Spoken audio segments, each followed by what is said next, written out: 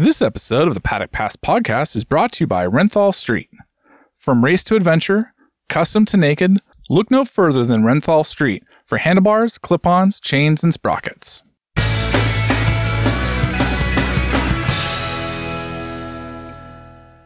Hello and welcome to the Paddock Pass podcast presented by Renthal Street, with over 800 street fitments for handlebars, bar mounts, clip-ons, brakes, pads, chains and sprockets. Check out renthal.com. On today's Paddock Pass podcast, we've got a very special guest. We've got Chad Reed joining us on the show. So that's a big tip of the cap to Adam Wheeler for getting Chad on the show. And obviously, we have to say hello to Adam to kick off this show as well, Ad. But it's been great to get the chance to sit down and have a chat with Chad. Yeah. Hi, Steve. Hello, everyone. Yes, I mean, it's kind of easy in the end, really. You've got a big MotoGP fan like Chad Reed. Ask him to come on the podcast. Thanks also to JT from Fly Racing for helping out with that little arrangement. But it's good. I mean, he knows a lot. He knows a lot of people as well, so he's got some good stories as well worth having a listen right through the show. And other than that, Steve, I've just got all my snow or warm weather clothing packed for the imminent launch of a Ducati superbike team, actually. Vroom used to be Ducati MotoGP and Formula One, Ferrari Formula One team. But now they're pairing together the world champions in both series. So we'll be venturing into temperatures which Dave has kindly let us know will be dropping down to minus 18. So the enthusiasm has been dampened somewhat. So we'll sit indoors. Really good. Yeah, we'll just sit indoors. Don't worry about it.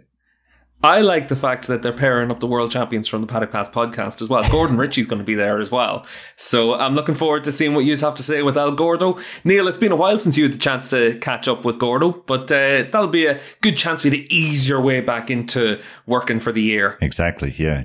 Getting a Gordo bear hug is always a highlight of any year. And it's been, 2 years, 3 years? Maybe it was pre-COVID the last time I saw Gordo, to be honest. So looking forward to that. It's one of the many reasons why we're heading to the Italian Alps, obviously. Chance to see Pecco and Enea, obviously, in the same room, in the same colours, sitting atop the same coloured bike, which I think will be interesting. That's probably going to be one of the battles that we're all most intrigued about this year. But yeah, obviously, we'll hopefully get a sit down with Gordo at some point as well, and we can bash out some kind of pod maybe for our Patreon listeners, Steve.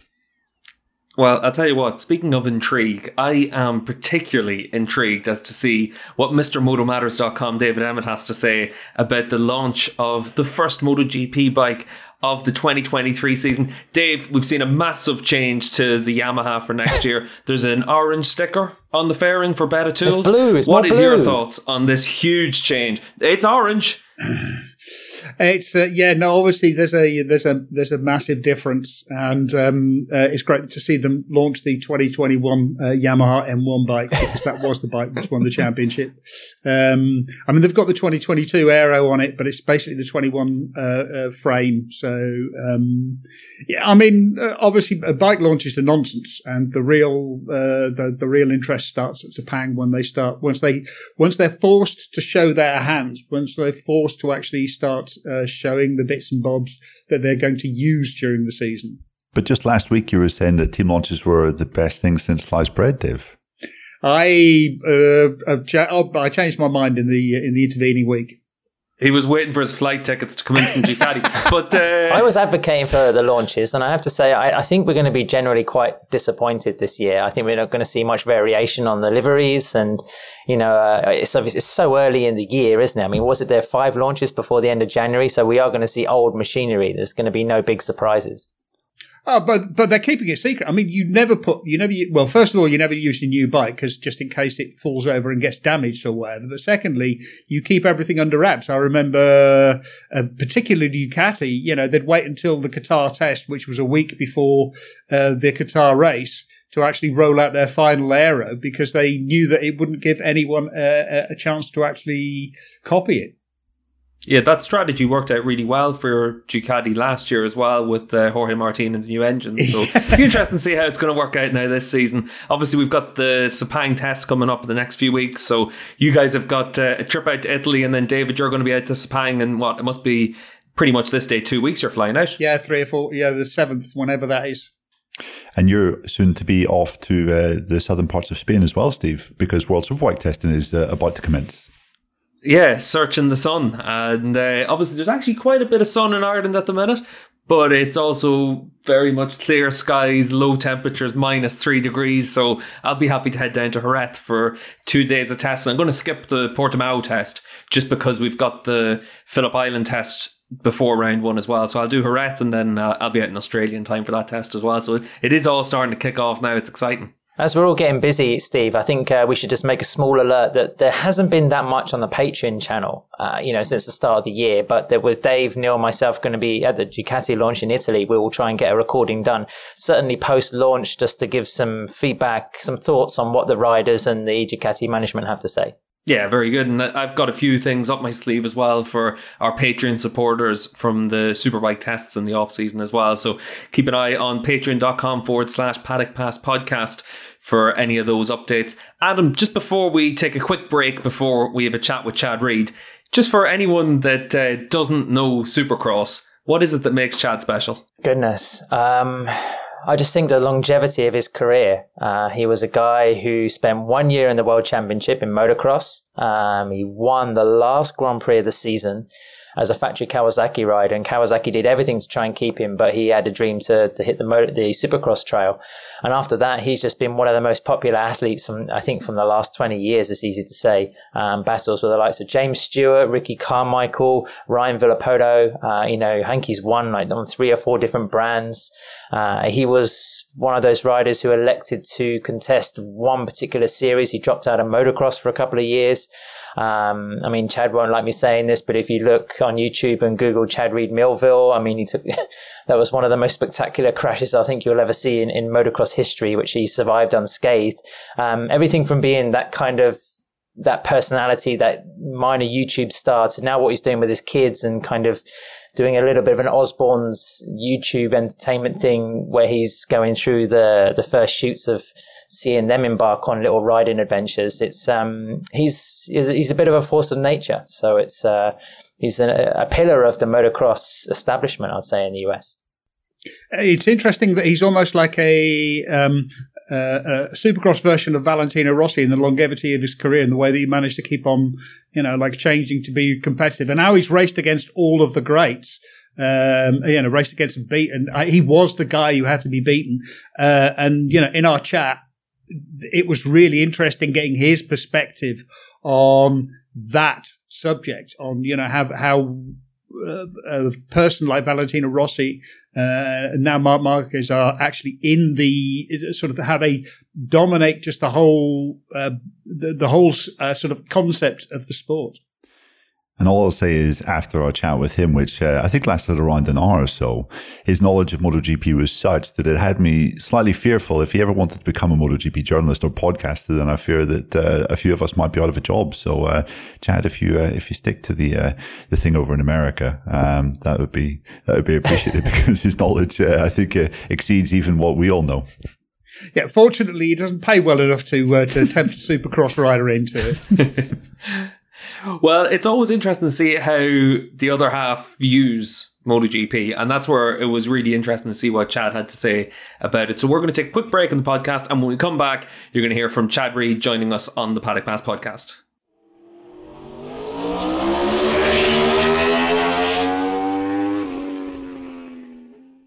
Renthal street, chain, and sprockets are perfectly matched for maximum power transfer and efficiency.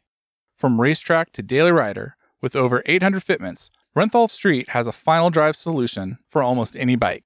Use renthal.com to find the correct fitment. Welcome back to the Paddock Pass podcast. And on today's show, we've got a special guest. We've got Chad Reed. And Chad, I don't know whether to call you just a MotoGP superfan, a 2-time AMA champion. I don't know what to go with for you, but it's great to have you on the pod. All the above fit, so we're good. What about for you, Chad? Where did the love for MotoGP come from? Because for everyone listening, they'll know you as a Supercross rider, but anytime you come to a GP or you talk about it on Twitter, it's always pretty clear it's a real love affair for you. Yeah, it is. So obviously I grew up in Australia, which was, the Wayne Gardner, Mick Doohan era. And so, when your country is, for the most part, dominating a sport, and motorsport, something that you love, yeah, just it was a real easy thing to kind of jump into. First MotoGP race, or back then 500 GP that I ever went to was 1997 when Mick crashed at Phillip Island. And I've just been hooked ever since, you know, like literally ever since I was 16 years old. I just loved it, and for whatever reason, just yeah, just been following it. You know, and then through those years with what, you know, Supercross and my, you know, my status in the Supercross world, you know, sharing a lot of big moments, bike launches, commercials with Valentino when I was at Yamaha and things like that. So just kind of one of those things that, you know, your love for the sport grew into your own position in your own sport, meeting up with the two different sports and the manufacturers, you know, using Valentino and myself being that, you know, on the street side of the, you know, motorsport, you know, MotoGP is the biggest, and then on dirt bikes, Supercross is the biggest. So Valentino and I winning championships in the same year always, you know, brought fun times for, you know, marketing and whatnot at Yamaha. How come you ended up on dirt bikes, not the road bikes? I mean, if your sort of main love was Grand Prix racing. So the funny thing is I grew up as a Suzuki kid, so I was always on Suzuki 80s and 125s and kind of transitioning through the sport with Suzuki, and you know, the 250 Prodi was a pretty popular bike to start on, you know, and also a little bit 5 to 10 years ahead of me was always that Matt Mladen, Anthony Gobert kind of era, and so leaving Australia and being successful on motorcycles seemed like you really couldn't achieve that in dirt bike racing. And so I just had this burning desire to be a world champion and race the world's best. And so at one point I was just like, that's it. I got to make the transition. I got to go to, you know, street bikes and all this kind of stuff. And my mum and dad, weirdly enough, would always shut it down and always said it was dangerous, you know, like, oh, it's too dangerous. And here we are. I race dirt bikes, but, you know, the street stuff was always dangerous. And I think it's just that, you know, that conception that, you know, street bikes on roads with cars and things like that. So, yeah, again, my love of it started at 15 years old, and now here where I am at 40, and I literally, just in December, got the opportunity to go to Phillip Island and actually do, you know, a day. And I couldn't believe that it's been that long, and just the way life happened. And, you know, I was so hectic and so crazy, you know, chasing the motocross dream that, just nothing aligned, and I didn't have the timing of it. But here I am, 40, and I got to do the street bike and put the leathers on, and it was everything that I ever imagined. It was awesome. What was your lap time? Actually, I honestly don't know.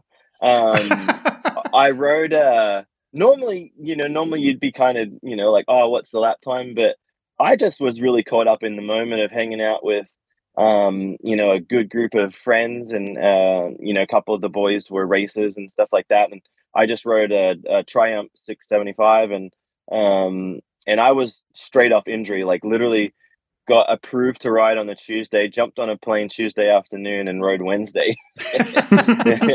Typical, you know, even at 40, you're still, you know, doing dumb stuff. So Chad, what's your opinion on the transition of the skills? Because there's plenty Grand Prix stars and MotoGP riders who have a dirt bike background, or a youth, you could say, an upbringing, you know, in the dirt.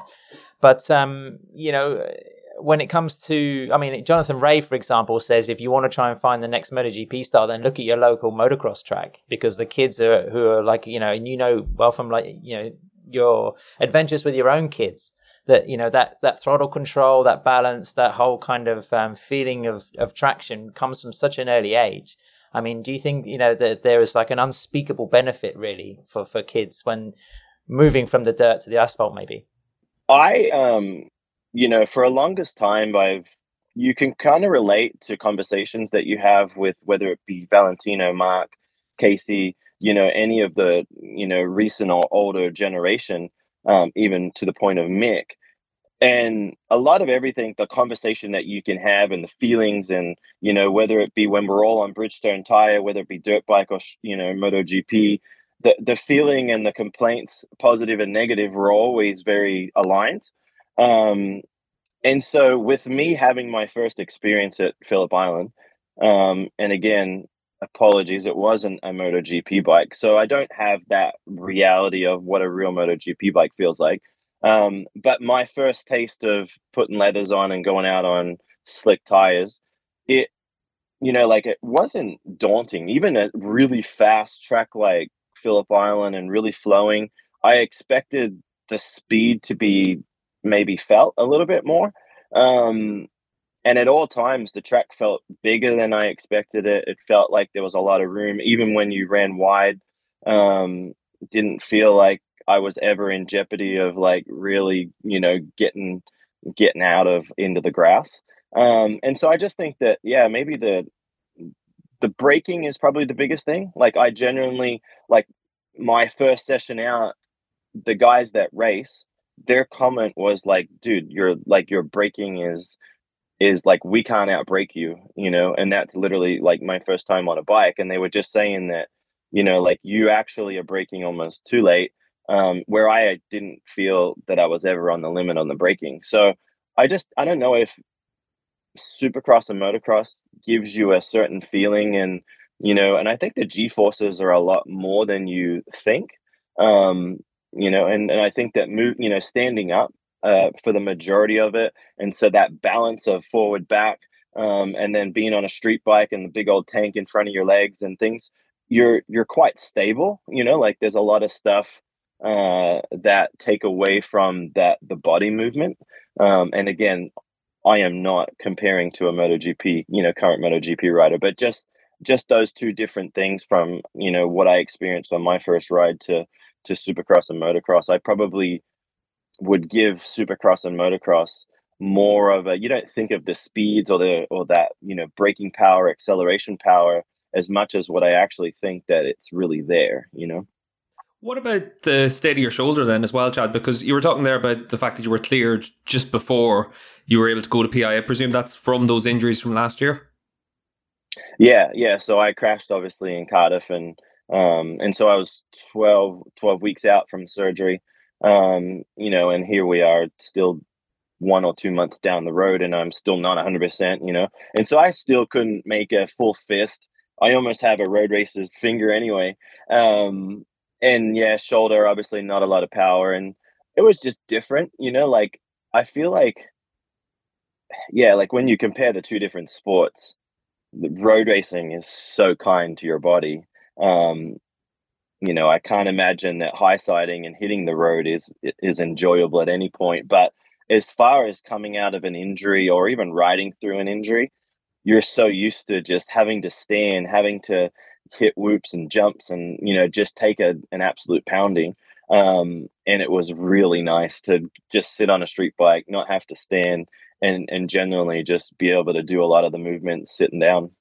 Chad, you mentioned obviously the Australian Grand Prix in '97 as the kind of the big entry point for you into the sport.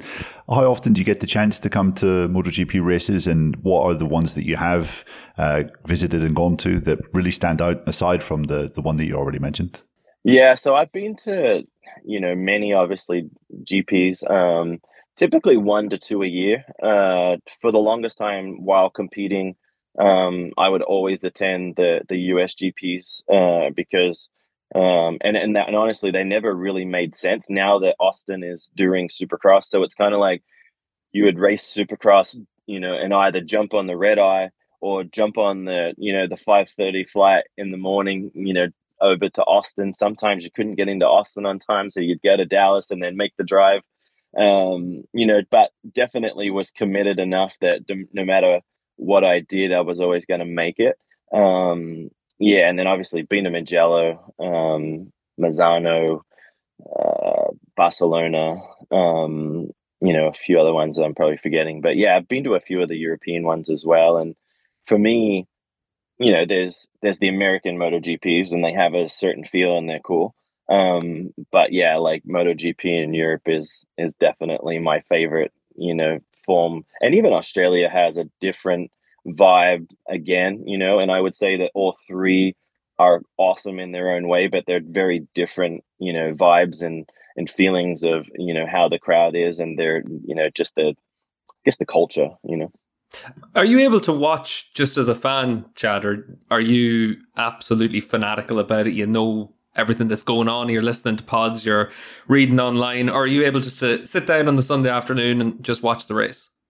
Yeah, yes and no. I mean, I watch it. Like, I pay the 100 and something euro a year, and I have the full access, and I literally watch all the sessions. Even the ones that Neil commentates on. Even the ones Neil does. And sorry for that, Chad. It's all good. I like it. Those are the best ones because for me, you get a feel for the weekend. I think that anybody that's achieved motorsport at a high level, what I love personally about MotoGP is, one, a lot of the people in the paddock are my friends and I enjoy watching them, but it makes it challenging because they are my friends and you start analyzing them and, things that they say in the media, you understand the lingo, half the things they're telling you is the opposite that they're feeling and you can tell it. Or you guys as media picking that apart. It's just funny to hear. Mark's the best at it. I love listening to Mark's debriefs because although he's become a lot more honest, I think that a lot of the words he uses these days are more real. They're not as planned and taking stabs at certain things, although he uses that more, not so much towards riders these days. It's more towards the manufacturer or something like that. So I just love that part of it because I've kind of been there and done it. So what do you think we're missing as journalists? I mean, because it's funny you say that, and you are right that Mark is really good at. Valentino was always the best at it because he would plant a seed in your head during his debrief, and then you'd have to go off and sort of like try and figure out what he's just told you. But Mark is very much the same. Like he'll give you a little bit, he'll give you something that he wants to get out there. So to me, like Casey was always the most honest because it was almost like he couldn't lie. He would tell you exactly what was going on. It was always best when he was really upset because he would just really properly let rip. It was great.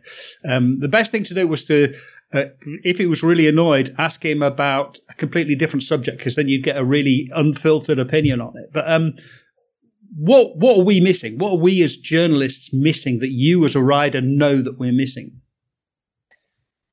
Oh, that's a hard one because, like as somebody who's been there and like, I feel like it was an era thing, like I feel like Mick was really clever. Then Valentino took it to a new level of cleverness and Mark has really just taken the reins from Valentino, in my opinion.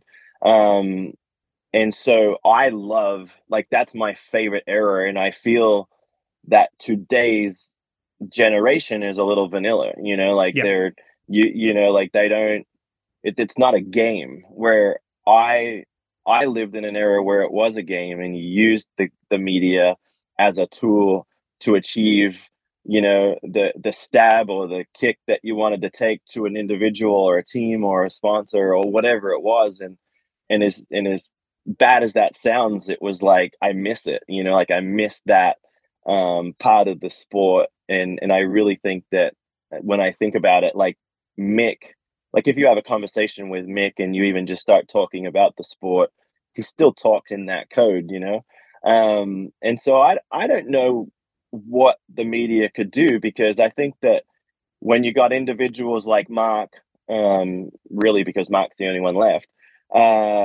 he's so smart and he's already got he's thinking something, right? And so it's hard for you to predict what that thinking is. Somebody that's been there and utilized those skills, I can pick up on it quite quickly. And as you guys do too. But yeah, it's hard because he's only ever going to give you what he's planned to give you. He's never going to go further than that. So it's a hard one for you guys, honestly. I can remember 2012, Qatar 2012, Valentino Rossi in the Ducati era. And he was absolutely livid. But Valentino never gave that away. He saved it for special moments. And at Qatar, he was completely, he basically had enough. And he waited until Italian TV, Sky came up to interview him live because he knew it was live. And then he basically said, this isn't good enough. The bike isn't good enough. Ducati aren't doing enough and all the rest of it. And had a proper go. And I love the way that he saved his criticism. The rest of the time, it was, it was literally the same thing he'd say over again. The bike is different. Casey rode in a special way, all the rest of it. So that to me, I thought was really interesting that Valentino knew exactly how and when to, it wasn't even sticking the dagger in. It was more like a cattle prod. Do you know what I mean? Like use a cattle prod to giddy everyone up, to make sure that they started making changes and doing the things that needed to be done. Well, and if you're gonna make a statement, do it on live Italian TV, right? Yeah, exactly. Where you can't be interrupted or anything or edited out. You can't be interrupted. Yeah. I'm going to interrupt Ad again, though, because it seems pretty clear that Dave has never been struck by a cattle prod if he thinks that it's not light enough. Yeah. Totally. Chad, I remember you saying at one point you were slightly envious of MotoGP riders, being a supercross and motocross athlete. In the dirt bike world, it's harder to express opinions and be quite critical sometimes, I guess you could say. Why do you think that is? Do you think it's just a bigger media circus around MotoGP and like supercross and motocross is that much smaller, you have to be more careful? Yeah, I'm always envious because even when the guys and the riders are talking in code, they're still telling you that the motorcycle is not where they want it to be and it needs to be a different version of it, right? Even to the point where, like, of all companies, Honda admittedly saying that they don't have the best motorcycle, which is beyond understanding of a company like HRC, coming out and admitting that they don't, have the best bike. I think there's two reasons. The biggest reason is, MotoGP, it's a Honda, Ducati, whatever the brand is, but you're not actually selling that motorcycle. Where for us, we are 100% a production-based motorcycle.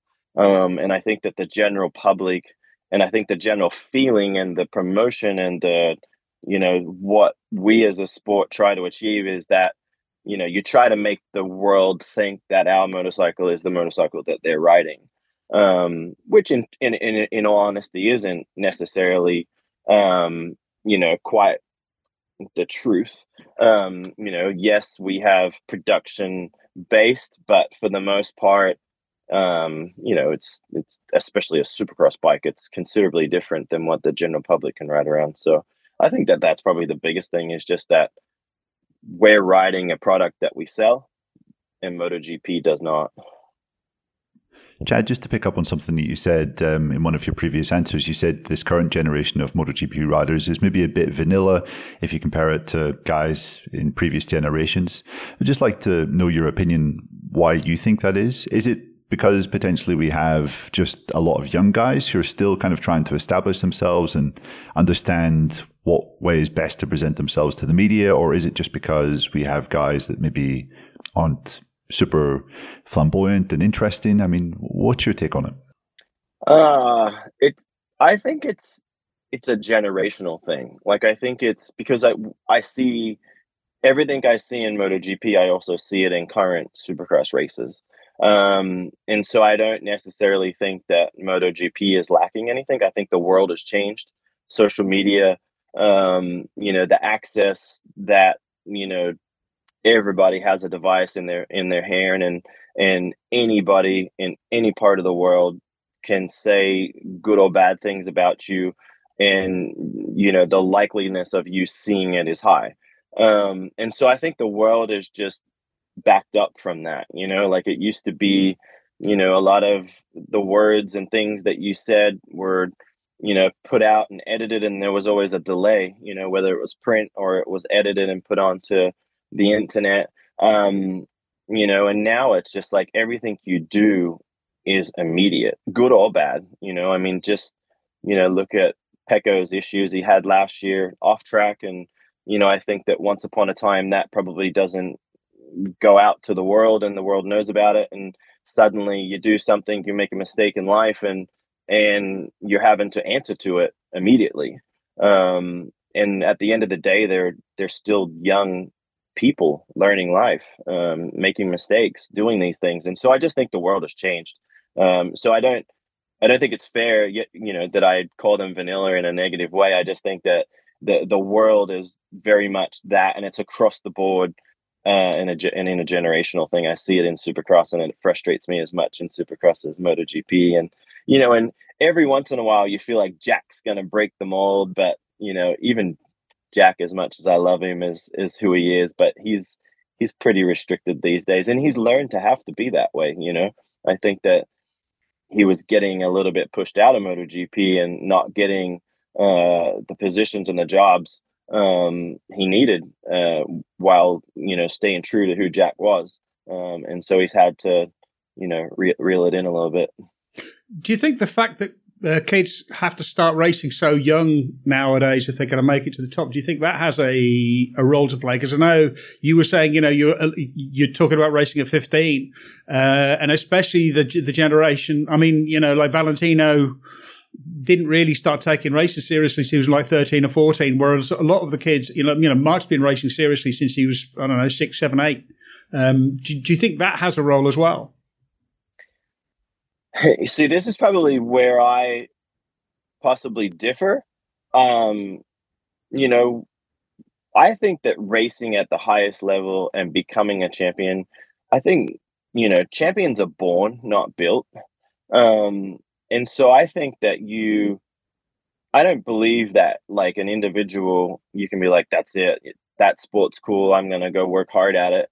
And I do believe that hard work will conquer things, but I think it only takes you so far. I think you do have to have that crazy talent within you, and you have to be born to do it. And so when I think of my childhood, I was 3.5 and literally went all in until I was 38 years old and loved every bit of it.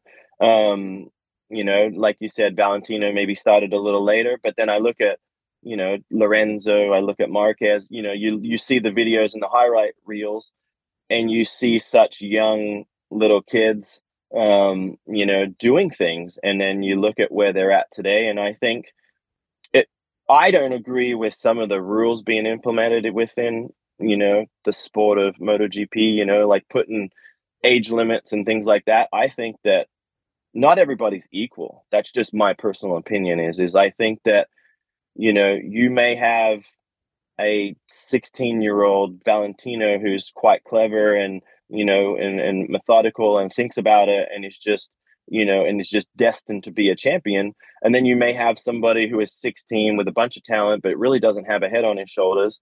And it takes him 3-4 years to really reel it in, figure it out. A few people slapping him up the back of the head to tell him, don't do that, don't do this, and so it just, it's a hard one to answer. I don't know that I don't like rules because I feel like rules always limit great people. And that's my problem with it. Unfortunately, rules do limit the podcast as well. We've taken an ad break just now, but when we come back, we're going to have a little bit more of a chat with Chad as well.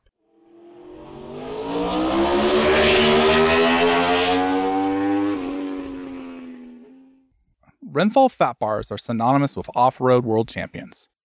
The Renthal Street Fat Bar draws from decades of experience to create the ultimate 28mm handlebar in a range of street-specific bends. Whether you're looking to alter the height, width, rise, or sweep of your handlebar, Renthal Street handlebars offer a bend to suit your requirements. Use the WorksFit handlebar comparison tool at renthal.com to find the perfect bend. Welcome back to the Paddock Pass podcast with Chad Reed joining us on the pod this week. And Chad, just to move on a little bit to compare something that's a bit like for you, you're able to talk an awful lot about a condensed season. We've talked a lot about it on the pod in recent weeks with the new MotoGP schedule this year, sprint races, the Sunday race, and then also an awful lot of back-to-back events. As a Supercross rider, that was your bread and butter. That was what your entire career was built around. Just how tough is it to have that relentless schedule? Oh, it's brutal. I mean, since living in the US from the end of 2001, like I only know a schedule of Supercross, which is 17 races in 16 weeks, you know, in 18 weeks. Sorry, we have one weekend off. But it is brutal. And so, yeah, I mean, I get a kick out of MotoGP and even Formula One, you know, like just other forms of motorsport, especially like, yes, MotoGP is pretty hard on the body and whatnot. I get that. But like, you guys, they don't ride the bikes during the week. Like, where we're racing Saturday and then it's Monday, Tuesday, Thursday, back in the saddle, you know, all out. And so it's just so relentless. It's over, it's repetitive. And so it's always funny to me, like, to think of like, oh, I'll race one week and I'll take a weekend off and we'll race again. And it just, yeah, I love, actually, as ruthless and brutal as it is, there's a rhythm to it, and the good are good, you know, because the cream rises to the top, and then that part was always fun. Like, I enjoyed that part. Did it take a while, Chad, to kind of find that rhythm? Did it take you a few seasons to almost catch the kind of regularity, or was it something that just came so naturally to you? So my first full season was 2003 when I went to the big bike class, and that year I won the first race, second at the second one, and you know, was doing really good. And I was racing as a rookie. I was racing Ricky Carmichael, for the people that don't know, and you know, and it was like you kind of got like 5-6 races in, and it was just, you're kind of like burning the candle at both ends. You know, you're just like, you're in that battle, and as a rookie, you're just like racing, you know, and you never turn the brain off. And then I remember getting around like race 8, you start, you know, transitioning from the West Coast of America to the East Coast. You're flying into events that are, you know, -14. There's 3 feet of snow on the ground, you know, all these things. And the next minute your body starts feeling weird and you start getting a little bit of fatigue. And so, you know, and then you're showing up Monday and you're mad because you don't feel good. And so it definitely, like, I remember paying the price from about, you know, race 8 to about race, you know, whatever it was, maybe 10 to 12, where it was just a few races in a row. And I was just like, okay, I need to back up during the week because I can't continue to do the schedule that I was doing, you know, at the beginning of the season. So yeah, it takes an adjustment. And I think that it's why I believe certain individuals, you put your money on them to be champion because they're seasoned. They have an understanding of what that schedule is. They have an understanding of when it's go time. And so, yeah, there's a rhythm to it for sure. I mean, to switch back to MotoGP, obviously we've got 21 races, which is a lot, but also we've got the sprint races. So you've got, all of a sudden, you've got 2 races on a weekend. And even though, you know, the amount of track time is more or less the same, the intensity in a race, even a sprint race, is much higher. Or, you know, I speak as a layperson. How do you manage that? How do you think that's going to affect the racing and you know, who you're putting your cards on? Who do you think is going to come out of that? Is it going to help the more mature riders, the older riders, or is it going to help the younger riders who just have more sort of physical reserves? You know, so the current era of MotoGP seems so important to be, you know, front 2 rows. If you're not on the front 2 rows, you know, you're left to be, you know, a Alex Rins every once in a while coming from the back, or a Brad Binder, and you're kind of like that guy that shoulda, woulda, coulda. You know, what could have happened if he started in the top 2 rows? You know, outside of that, MotoGP's just becomes so important to be on those 2 rows. So I think a sprint race probably helps the younger generation, just because I think that they're, you know, just, you know, go at the drop of the hammer. The exception probably being Mark. You know, I think Mark's very clever. You know, I think his strengths are go from the lights out. And so it'll be interesting. You know, like, I probably side with Fabio.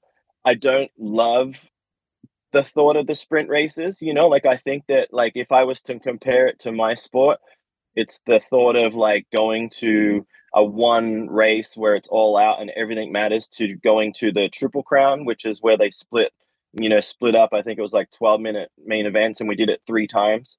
Because then you get a guy that comes out and he wins, and then he has a bad race, and then he does okay in the last one, and it's like he doesn't really pay the ultimate price of the mistakes that he's made. I always like to think a little more old school, and just I think that you should have to pay for your mistakes. And so it'll be interesting, actually, from a fan. Do I hate that I'm going to get to see an extra race? No. But it's hard to not think and side with some of the athletes, and it seems like they're a little 50-50. Some love it, some don't.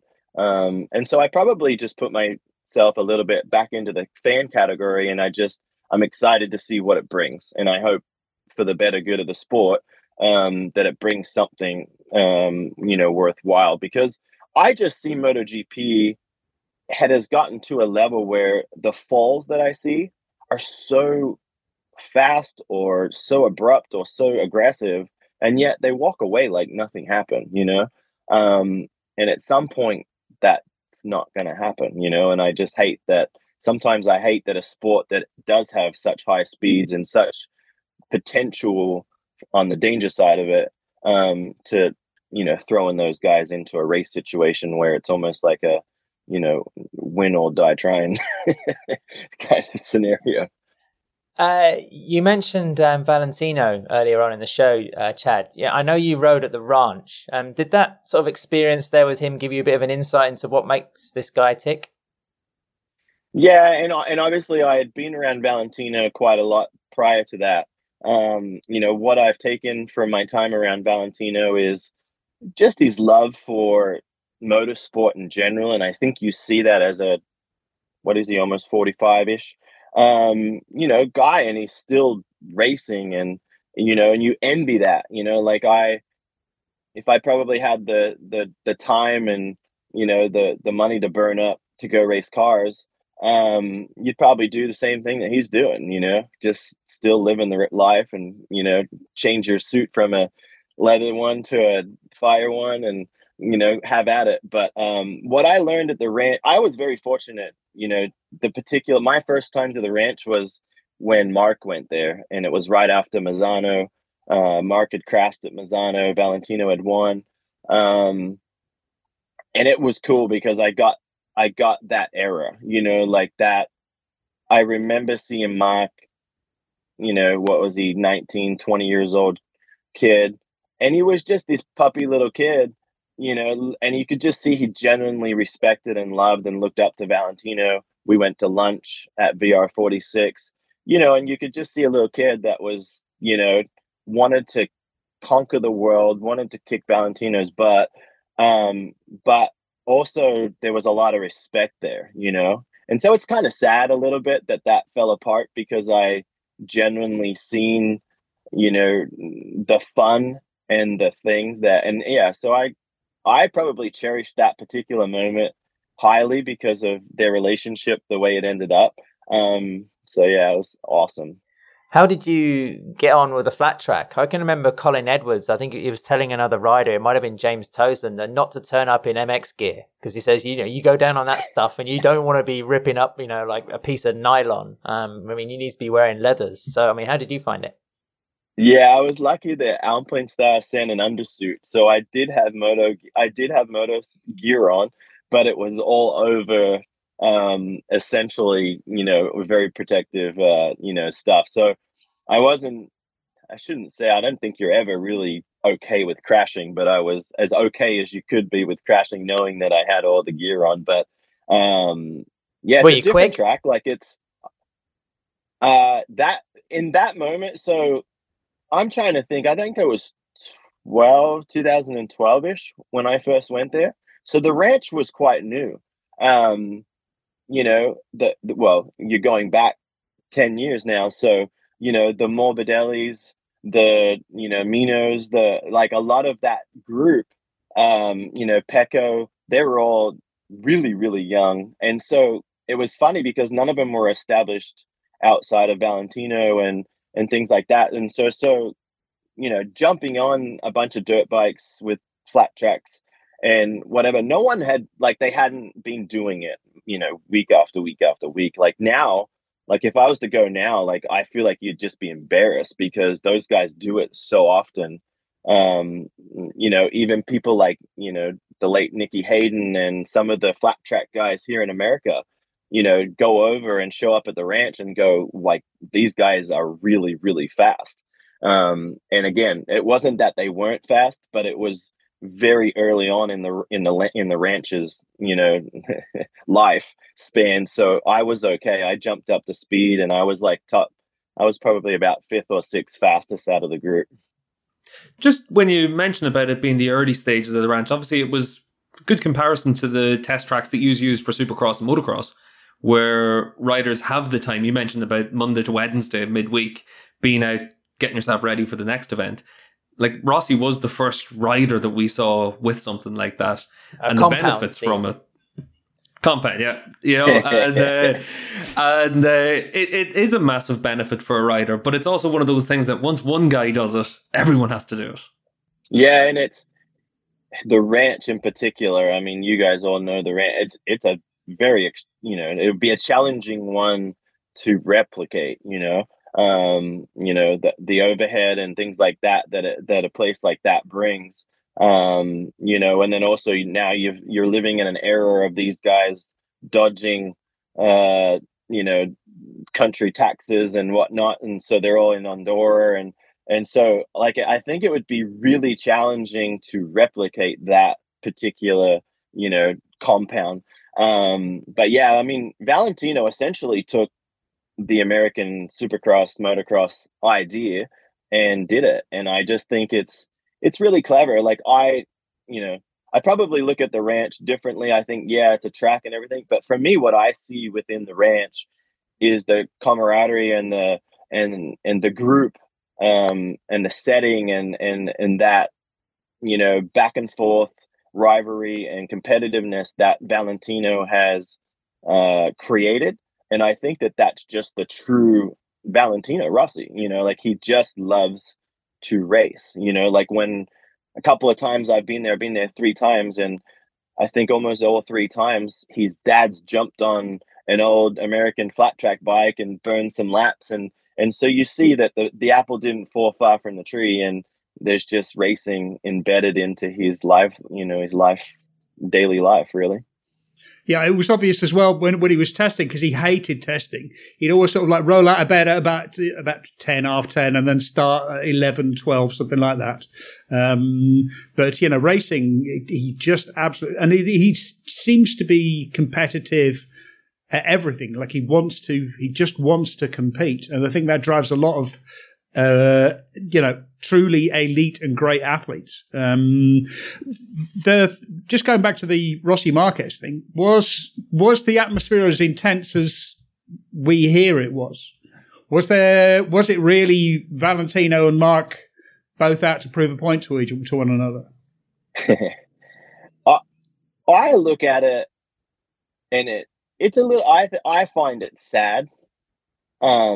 Because the 2 individuals that I got to hang out with and have lunch away from the world and the craziness, I just believe, and individually I love them both, and so it's kind of like as a friend and a fan, it was a tough one.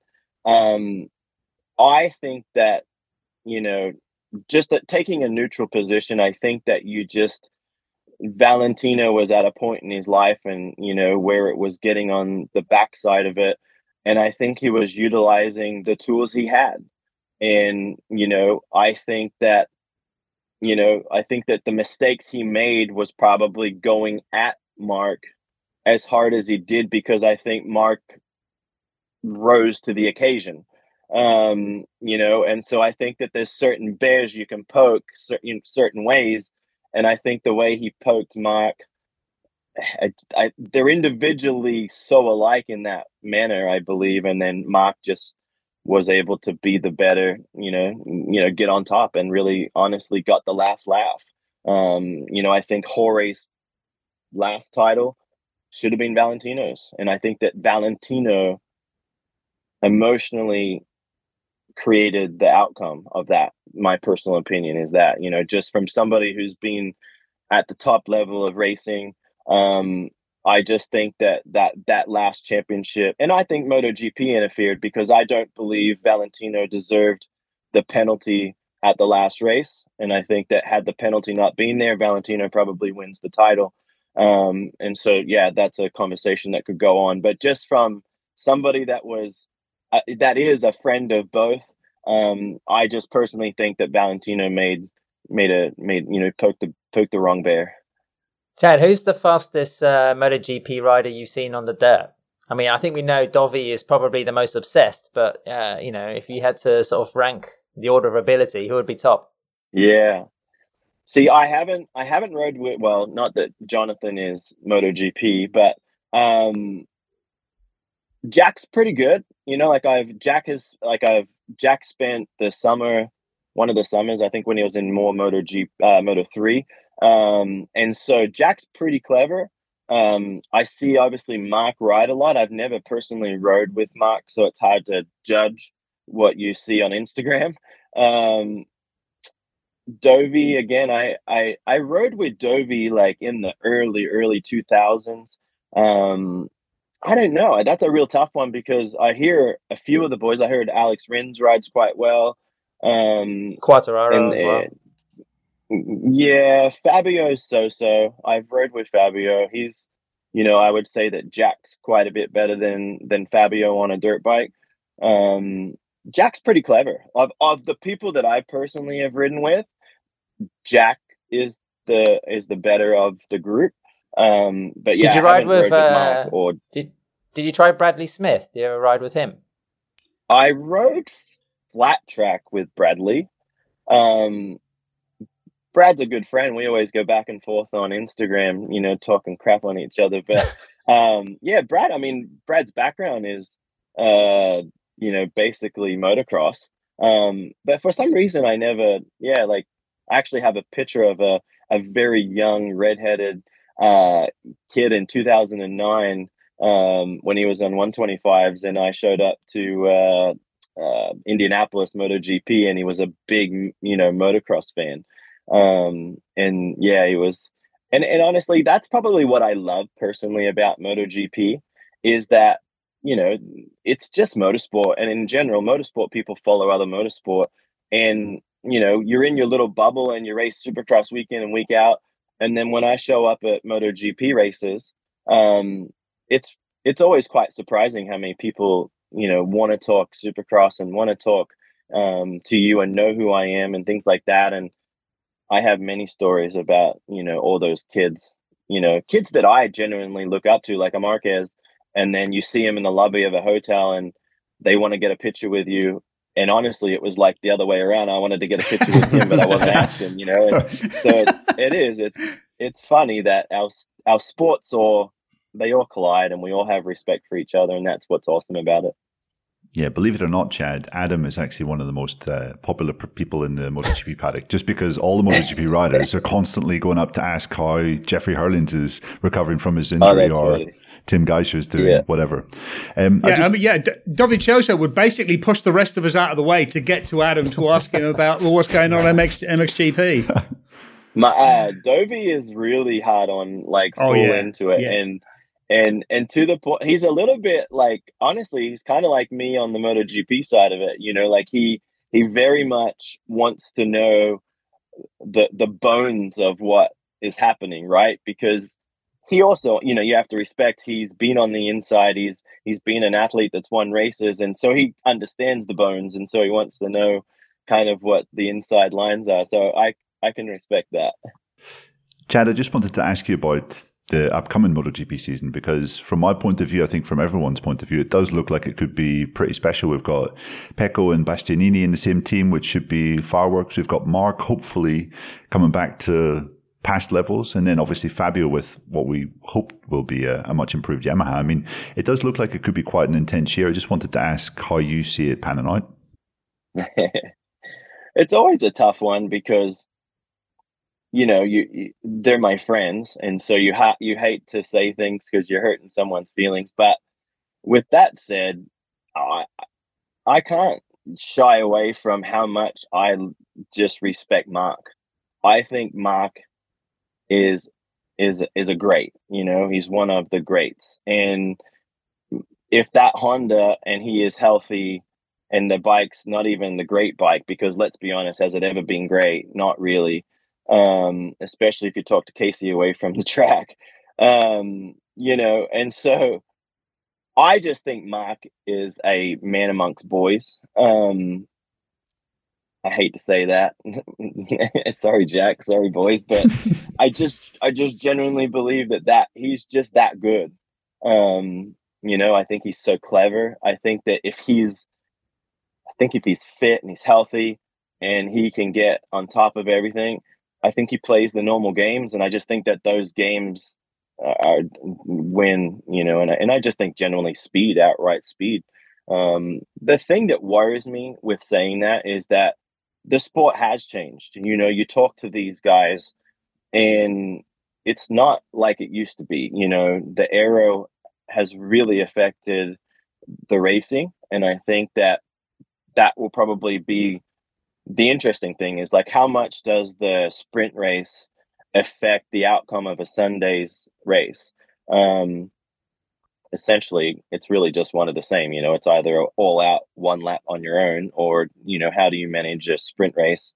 And we'll just see if the outcome is still the same. You know, is it 6 Ducatis on the front 2 rows, or is it, you know, can everybody else hang? And I don't know that. And so, and even just like, I guess it's exciting. Like, Jack jumped on a seemingly pretty hard bike to ride and seemed to gel with it. And, you know, I don't want to share personal conversations, but he genuinely seems pretty happy.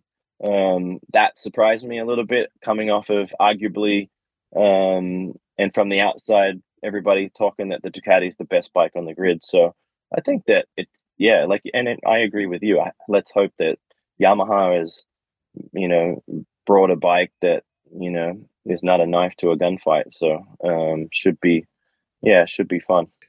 Just building on that, how much is it about the bike and how much is it about the rider in MotoGP? Just viewed from your perspective and your experience from motocross and supercross. My experience is I think that motorcycle racing will always, I think the last percentages come from the rider. But I've witnessed a huge change, and I see it in our sport. You know, like 2009, we implemented fuel injection. With fuel injection came a whole bunch of electronics, and so now we're able to control things that we once upon a time couldn't control. And I see the benefit in dirt bike racing. And so, and we don't have speed sensors, we don't have, you know, wheelie control, we don't have aero. And so when you add all of that, and like, let's say that I have 2 parameters and MotoGP has 20 parameters, it's very different. And so I do believe that the sport of MotoGP is very driven from the base of the motorcycle. And I think that how good Mark is and how bad the Honda has been, you see that. And I think that I'm hoping that he's really healthy and he's back to his normal self. And if we see him continue to struggle, then I think the answer is, and not making excuses for Mark, but I think that the real answer is the bike matters, because I just genuinely believe he's a beast, you know, and he's that good. And so if he can't succeed and he can't win, and he's, you know, he's happy for seconds and thirds, then I think that we see the real outcome of how important a motorcycle is.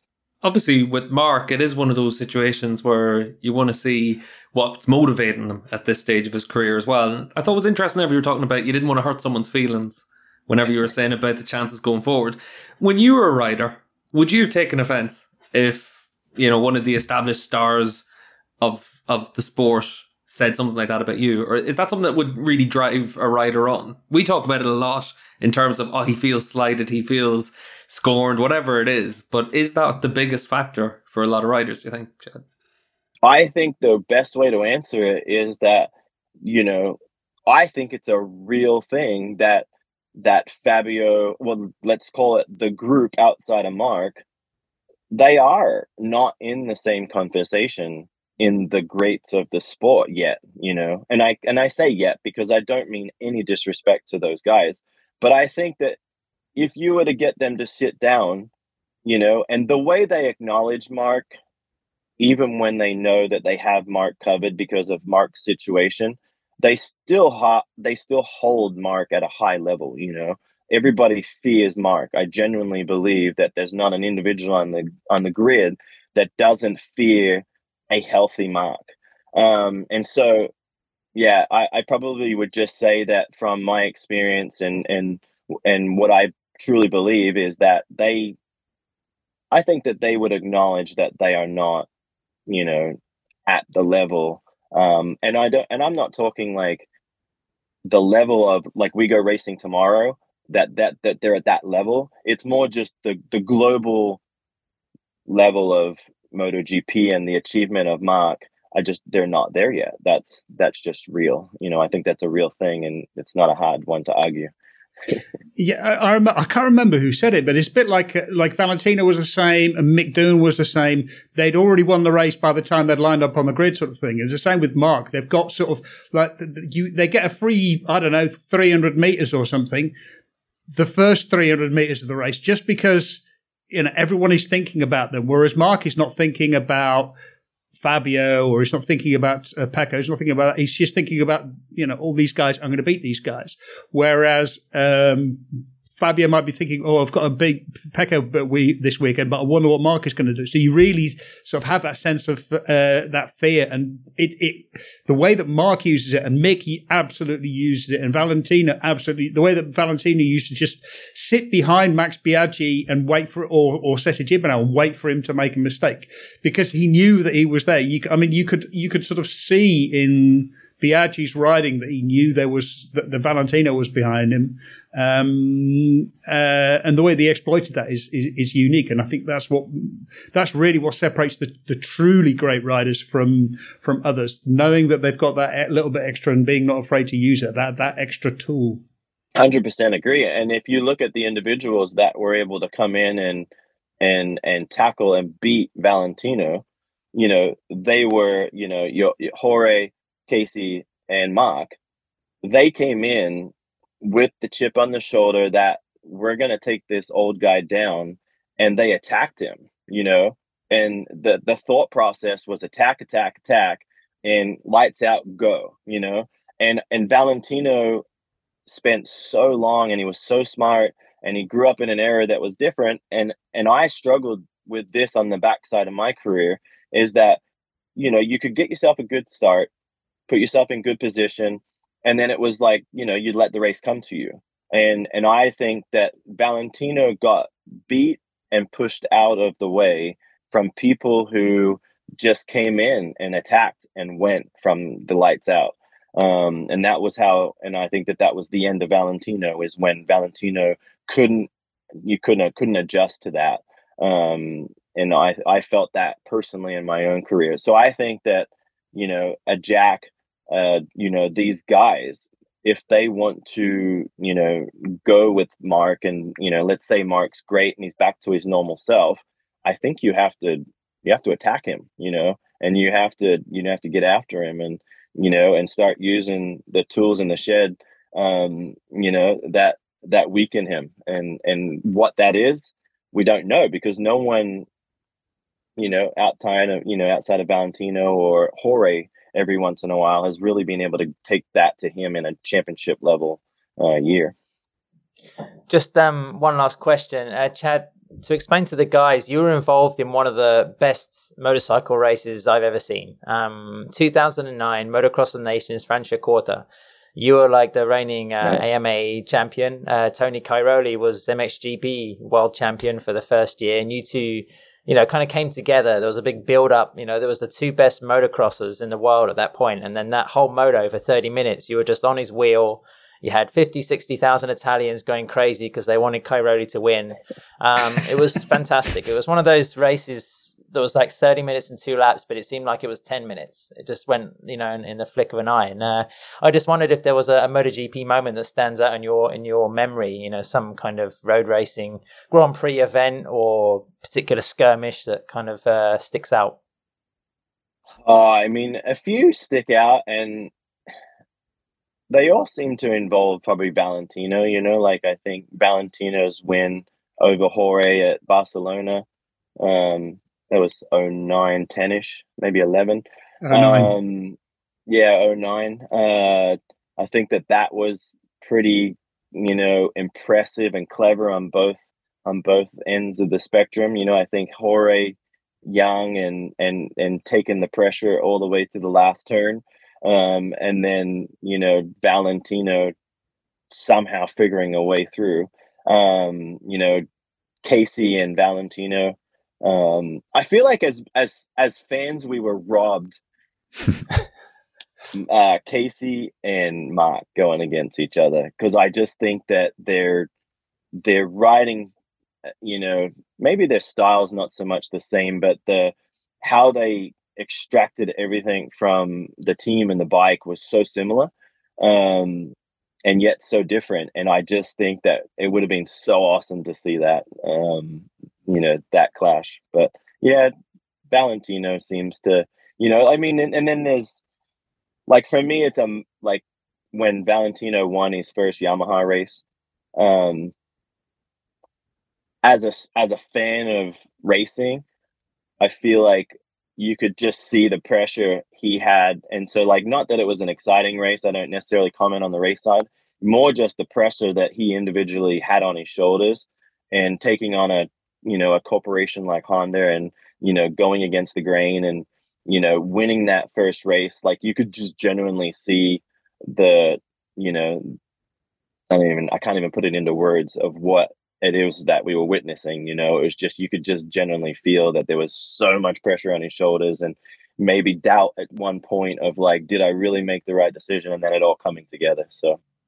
Well, that's great, Chad. It's been a real pleasure for all of us to have you on the pod. We didn't even get a chance to ask you anything about your own racing for this year going forward, and anything really about Supercross. But it's been great to have you on, and just to hear your enthusiasm for MotoGP. So a big thank you from all of us for you jumping on the call. Yeah, thanks. The only thing that sucks about MotoGP is the wait to get it going again. I'm sure you guys are all enjoying, your cold, rainy weather there, but let's get to Malaysia already and get some bikes on track. And yesterday Yamaha did the launch, and I'm like, okay, and then I look and I'm like, we're still a month out, and I'm like, damn, let's go. Like, I can't wait to see bikes on track, and yeah, get this thing going.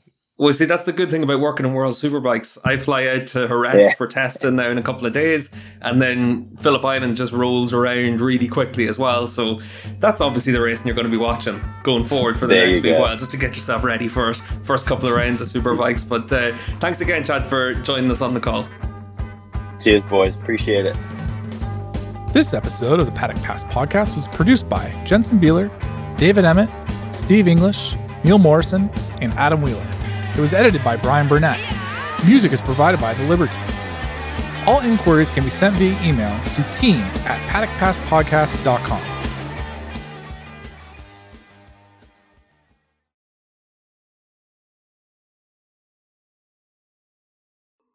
I didn't take any notes, I'm afraid, apart from when we restarted. Or when you cut over me 3 times. Yeah, sorry about that. I have to say, that was probably my favourite thing on the whole podcast. Ad had his head in his hands like that. It reminded me of just like absolutely in despair. Can you not see my hand is up?